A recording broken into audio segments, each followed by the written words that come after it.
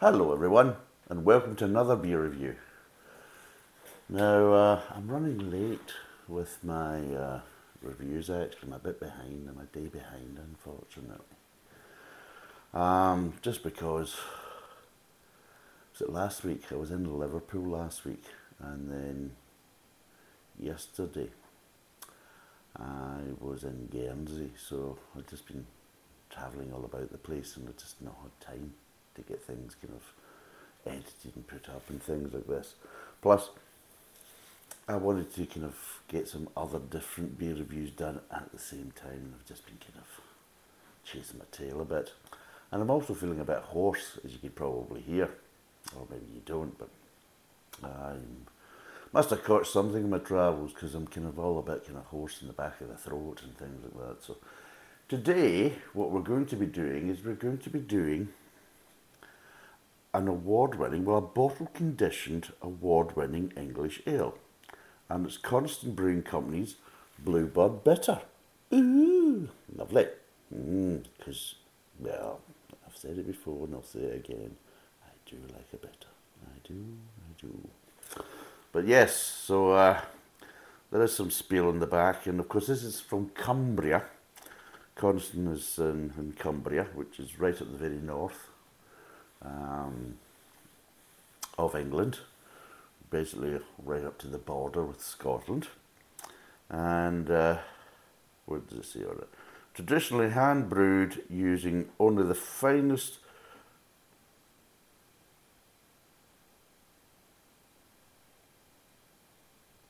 what?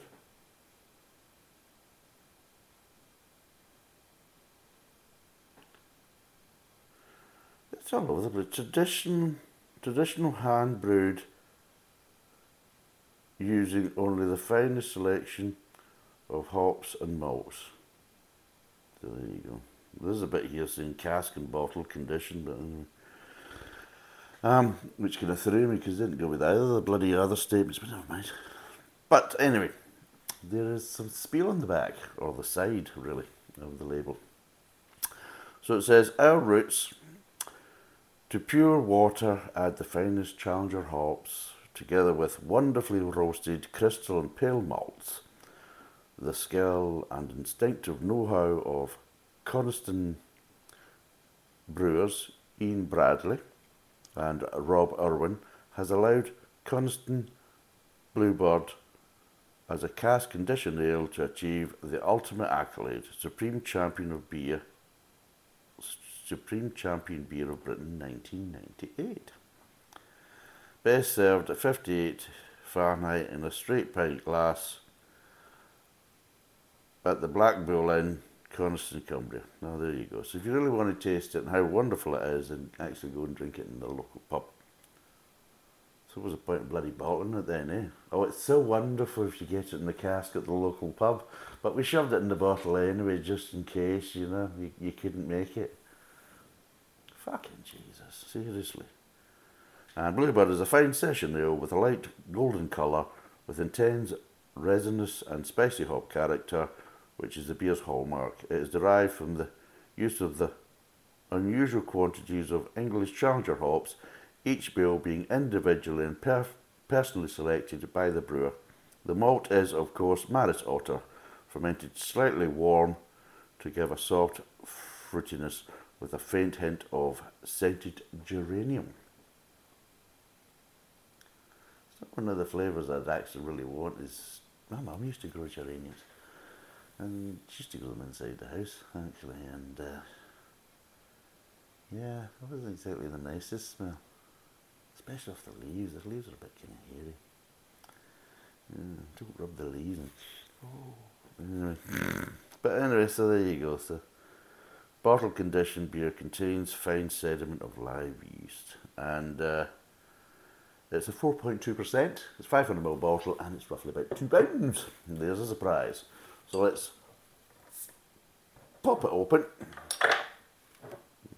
Let's go quick. Oh, wow, there we go. Right, let's get this poured and we'll find out what it's like. Let's have a right good sniff of geraniums. Oh, we do like a good sniff of geraniums. Well, according to this brewery it is. Or we do. There we go. So, as you can see, it's clear, kind of amberish colour. It is quite light for a bitter. And it's about a half finger head. And there you go. It's fairly lively in the old carbonation front. There we go. Can't really see any sediment, but I couldn't really see any sediment in the bottle either. No. But it's very fine sediment. What does it smell of? Well, I'm getting a slight florals, some slight malt, but I'll be totally honest, the aromas are very, very light, very light. Really? Yeah. Yeah.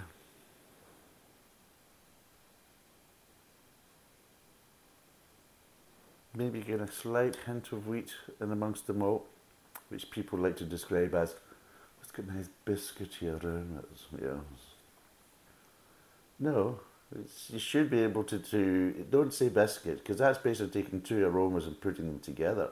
You should be able to identify the aromas separately as a malt and as a slight wheaty kind of greenish smell. Don't bring the two of them together. Oh yes, that biscuity kind of digestive smell, you know. You think, no, no. Don't start. There's no such thing as biscuity blooming aromas, because you're taking two aromas and mix them together. If you're going to basically smell it, identify the separate aromas. Don't club them together and try and make something else that isn't there. So, let's have a taste.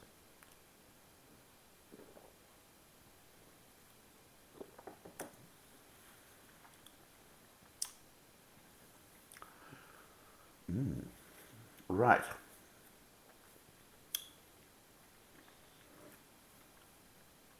It's got a bit of bitterness to it. So it has got a bit of malt to it. It is quite light, but yeah, it's got quite a nice bit of bitterness to it. It's actually not too bad.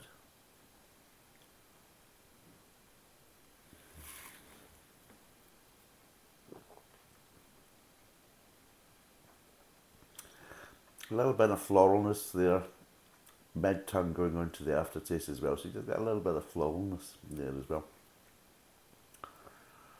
But yeah, I'd say the level of bitterness is actually quite good, because that's one of my big bugbears right now, if you probably hadn't realised with some of my videos, that I have done some bitters so far this year, apart from the last couple, that I just haven't had. I mean, they're calling themselves bitters, and you're like, well, where's the bitter part? You know, it's like a hint at most. No real discernible kind of bitterness. And again, some breweries get confused between bitter and a kind of sourness. And if you use certain hops, especially the kind of more Americanized hops, and it's more designed for kind of citrus, they're kind of more of a sourness rather than a bitterness. The bitterness reacts differently in the mouth compared to the kind of sourness. The sourness is on the tongue, the bitterness is on the roof of the mouth. It really is that simple. And turning around and saying one thing's one thing and one thing's another, and you think, no. And then you get a bitter, they've called it a bitter, and there's hardly any bitterness there, and you're thinking, no. Really what you've made is a kind of amber ale, really. And not even a particularly good one. And maybe that's why. Maybe you started off making an amber ale. It's not that particularly good, and that's it, but we'll call it bitter. And yeah. But yeah, this isn't actually too bad.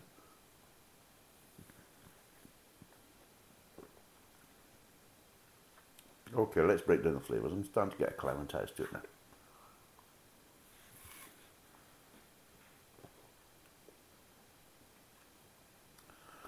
starting off, you're getting a nice bit of malt front of the mouth. Nice bit of underlying sweetness there as well. You get a little bit of grain. And it's the case as though, don't start off with this biscuity malt nonsense, because I hate that. That's one of my pet hates. The malt gives a kind of, how would you say it? The malt gives a connection between this kind of underlying sweetness, because it's really giving you that underlying sweetness. The underlying sweetness is part of the malt flavour. And I'll be totally honest, if you've ever tasted a malty drink does not taste of biscuit. And this is the thing that always gets me, that malt doesn't taste of biscuit. You can get a malted biscuit, and that gives a distinct flavour to the biscuit, but it's not actually providing the biscuit flavour. The biscuit flavour is from the roasted grains, kind of roasted wheats, because you have torrefied wheat, all that type of stuff.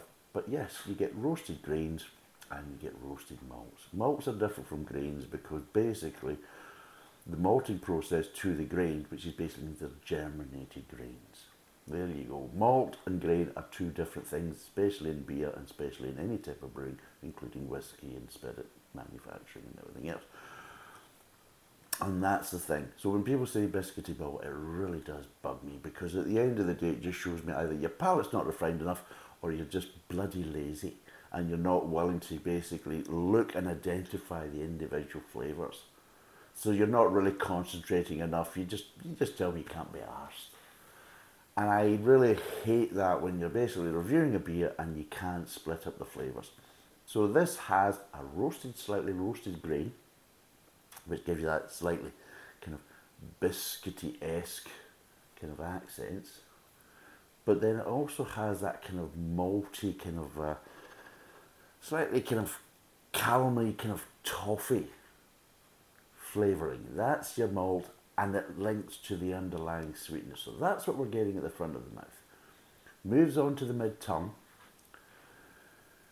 The grain flavours die down, the malt flavours die down a bit.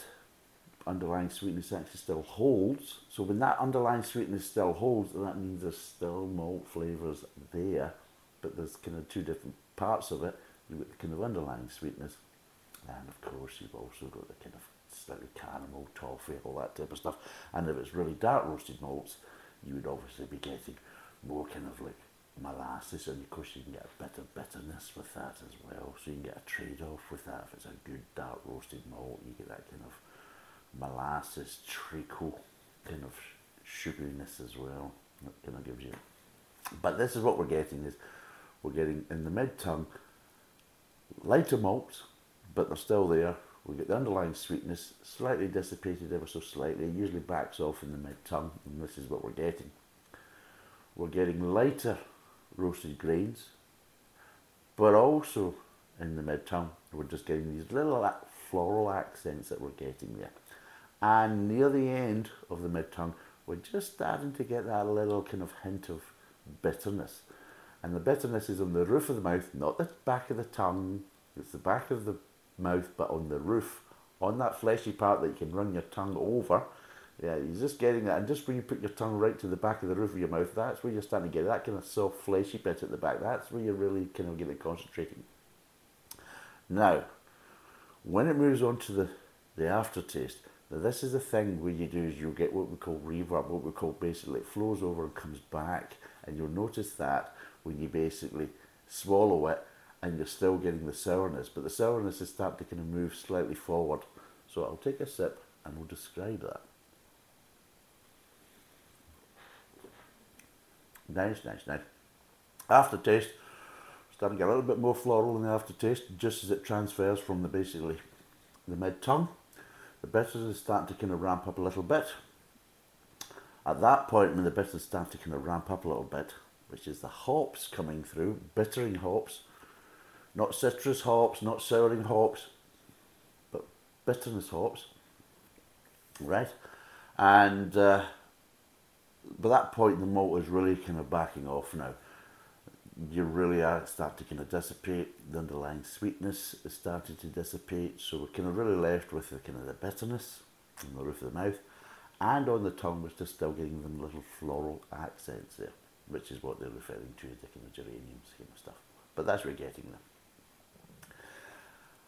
But once you've actually swallowed it, what we do is we get this overflow or kind of reverb. So what happens is you still get that little bit of bitterness at the back of the mouth and the roof, but what you do is you start getting a little bit of kind of streams of bitterness just coming down the inside of the mouth, just down the side of the tongue. And this is what we call this accent bitterness. And this is the normal thing, because you usually get accent bitterness at the side of the mouth after the main bitterness is starting to kind of dissipate on the roof. So it basically comes up and down, basically. And it's like, there we go, up and down. If it's there, you don't get it coming down the sides. What you do is you'll get it going up the cheeks. If you've got it basically on the tongue, you'll start getting a little bit of bitterness going up the cheeks. And then what it does, it just lingers right in the back of the tongue. Usually if you've got any kind of bitter sourness flavours in the mouth, on the tongue, it usually just sits right just at the back of the tongue. You may get little rises going up the cheeks, but it just kind of sits there and lingers. Whereas on the roof of the mouth, it doesn't linger, it moves. It moves. So you're getting a little bit in the back of the mouth, on the roof, and little bits down the side of the tongue. And that's what makes bitters very pleasant, because in cases though the bitterness moves, it doesn't linger. So you still get that nice bitterness, but it's more interesting and more enjoyable because it just doesn't linger. And that's why basically when you speak to craft, basically aficionados that love it, oh yes, it's got a lovely bitter finish. No, it fucking hasn't. It hasn't got a bitter finish. It's got a sour finish because it's on the tongue. It's not on the roof of the mouth. It's also stagnant kind of sourness that you refer to as a bitterness. It doesn't move. There's another thing, and it just lingers. And of course, the more of these type of hops, these citra and citrus-based hops, they just linger, and it just really becomes, to the point, is overbearing and unpleasant to a certain degree. It's not a nice thing. Whereas bitterness is something different. And there's a refineness to it that I think is underrated and just kind of overlooked. And that's one of the reasons I like it, because the thing is though, with the bitter, it gives you the best of both worlds. It gives you that nice kind of slightly toffee caramel flavours from the malt and the sweetness that comes with it, and then gives you the bitterness as well. But the two of them work well together. There's a kind of that, I keep saying the kind of the yin and the yang, if you quote a kind of oriental term. You need the two, and it just gives you that nice balance. But they're not balanced as in balanced all the way through. You get one flavouring at the start, and you're getting one flavouring at the end. And they're miles apart, but they work together because they have that kind of connection. And it's a well-brewed bitter will give you that. And this is what I think that the ham-fisted craft beer brigade don't realise when they drink it. They just think, oh, it's bitter, it's sour at the end, it's bitter, that's it, it's marvellous. Oh, the lemons, the grapefruits, and that's the thing. If you bite into grapefruit, you're not actually really getting bitterness, you're getting a sourness, because what actually comes with that, it's citrus. So what you do is you get the acidity as well, and that's the thing you get with a lot of these kind of Americanized hops, is you will get a slight acidity change, and that's what gives you that sourness, helps to give you that lingering sourness on the back of the tongue, because the tongue is reacting to the acid. There is no pH change in a bitter.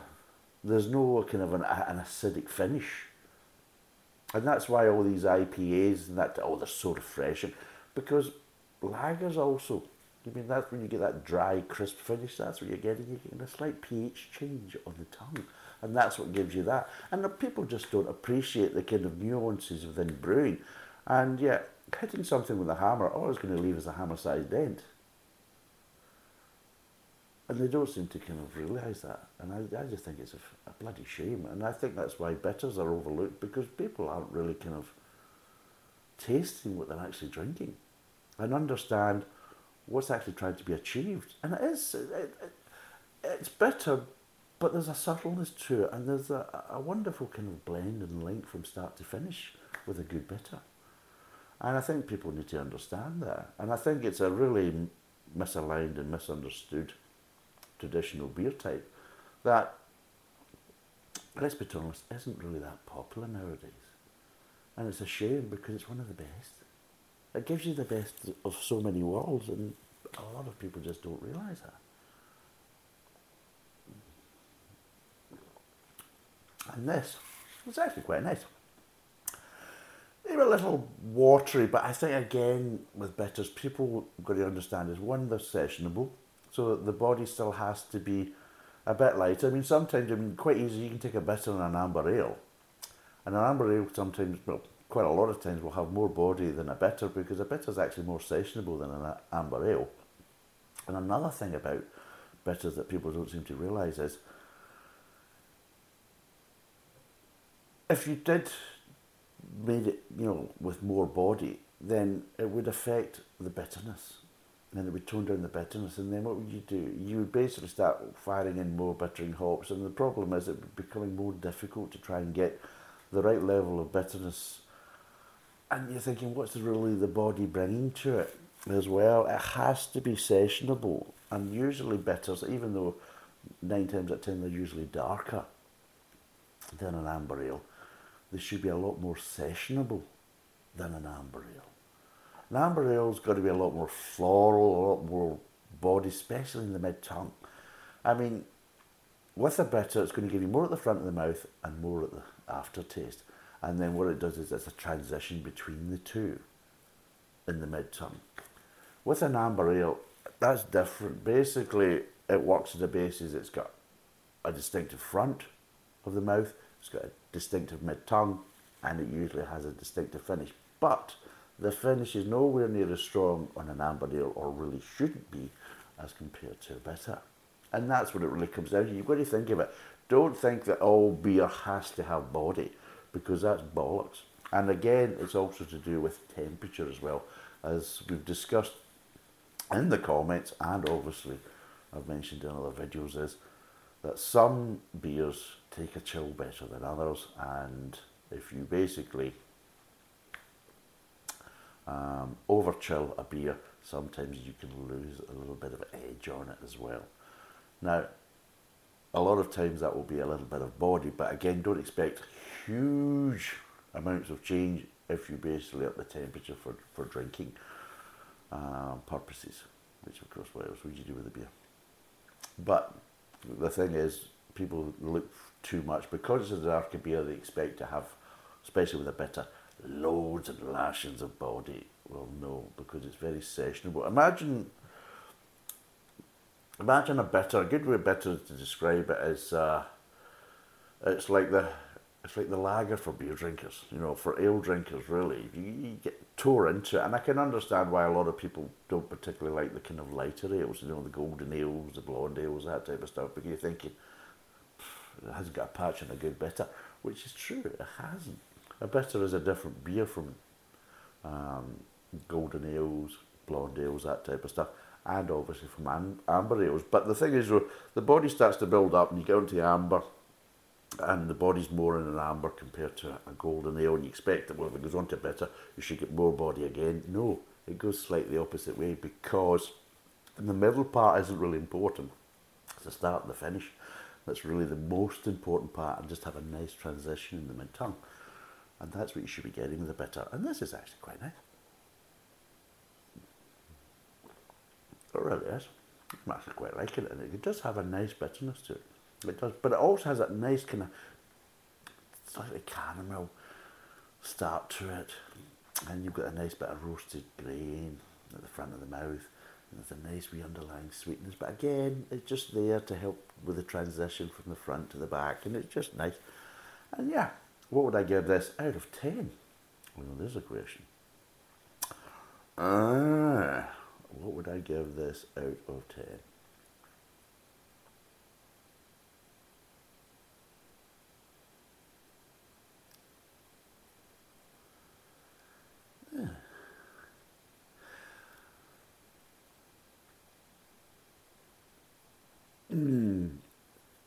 I'm toyed between... Yeah, sorry, I'm going to give it a 7. It's actually quite a nice beer. Very drinkable, very sessionable, nice and lively, well brewed, some nice flavour profiles. And yeah, a good traditional bitter that's actually giving you the right level of bitterness, giving you a nice start, nice front of the mouth, nice transition between the two and the mid-tongue. And just that little bit of floralness as well, which just kind of, again, just gives it that little tweak, which is quite nice. I don't really get any of this kind of fruitiness, but at the end of the day, a lot of people will see things, they think sweetness and notes automatically. It's dried fruit, boys and girls, it's dried fruit. it's raisins, it's plums, it's dates and all this. No, it's an underlying sweetness that's actually coming from the actual malt, and it's connected to the slightly caramel flavour that you're getting at the start of the mouth. So I'm sorry, but there isn't any fruitiness to it, so I think that's just a load of bollocks. And I will call it out as bollocks. But it's 4.2%, it's 500ml bottle, roughly about £2 a bottle. It is very nice. I can understand why it's actually won awards before. It would be nice to have actually tasted it back in the kind of late 90s just to see, because there might be a slight change between then and now, good chance, with the kind of economic downturns over the years and everything else, that yes, recipes do get tweaked to make them, how would you say, viable, let's be honest. I'd be very surprised if what's being supplied as raw ingredients is maybe to the same level and from the same supplier as it was way back in the late 90s. So again, you've got to be realistic. So what I'm tasting now might not be a shadow of what was actually kind of being put forward and winning awards in the late 90s. But yes, I would recommend it if you like a bitter, and you like, if you can appreciate a bitter is probably the best way. If you can appreciate a bitter and enjoy the nuances of it, then you're a proper beer drinker, and you're somebody that really kind of understands the complexities of the beer and how bitter really fits in to the kind of scheme of traditional kind of beer types. And I think a lot of people kind of overlook it and kind of underestimate how important and how difficult it is to actually make a good bitter, because it's not that easy. It really isn't. And I've brewed quite a lot of bitters over the years, and it's one of the ones I like to go to. It's one of my go-tos to make bitters. And yeah, oh seriously, you don't get it right, this can fuck up bloody quick. Oh, you really can, and you will get some horrible bloody flavours and really sickening flavours. And yeah, it's one of the few beer types, if you get it wrong, you've made an undrinkable batch. That's the best way to describe it. It's very easy to get it wrong. By God, I know. I still drunk the bloody stuff because I'm a stubborn bastard, but at the end of the day, you can get it wrong, so you can. So yeah, that's why I appreciate a good bitter, because hey, it takes a bit of work, it takes a bit of effort, and unfortunately a lot of times it's just not appreciated enough. So, thanks for watching, cheers, and bye for now.